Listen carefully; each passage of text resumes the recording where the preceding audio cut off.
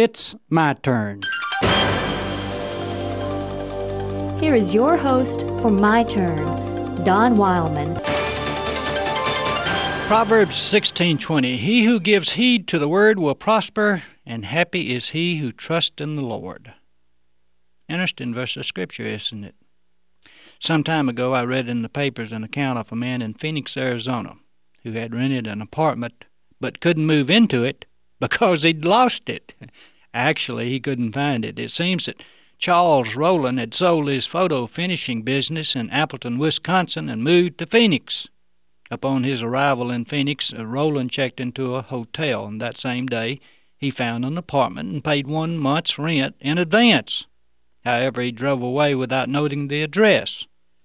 Well, after 14 hours of driving around the city to locate the apartment, he notified a local paper of his plight.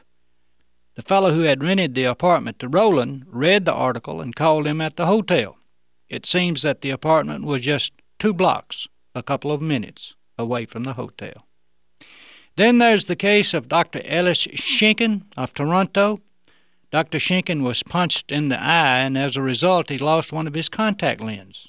Dr. Shenkin, unable to find the lens, got fitted for another soon thereafter, but the eye in which Dr. Shenkin got punched kept discharging, and his new lens kept popping out. Well, it should have. You see, the lens which Dr. Shenkin searched for but couldn't find had been pushed into his eyelid, where it remained unnoticed.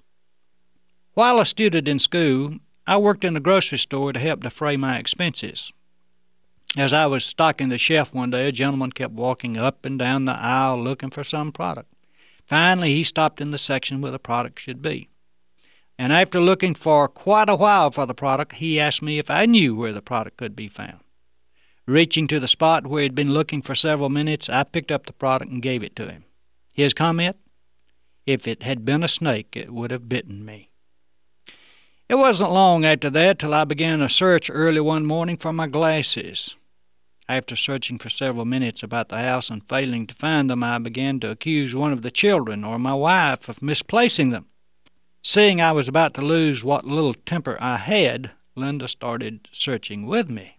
She came into the room where I was searching and started to speak, only to have a wide grin come across her face.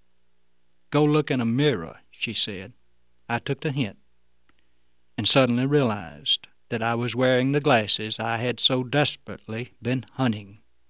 You know, isn't it rather funny sometimes how we can search high and low for something and then end up finding it in a place where it should have been so simple to find? These 4 stories could be multiplied by countless individuals who have searched for something only to find it in a place so close by. Now there's a truth here that could be applied to countless realms. But for the sake of simplicity, let's try just one. Happiness.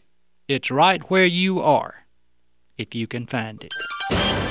This has been My Turn with Don Wildman, a production of the American Family Association.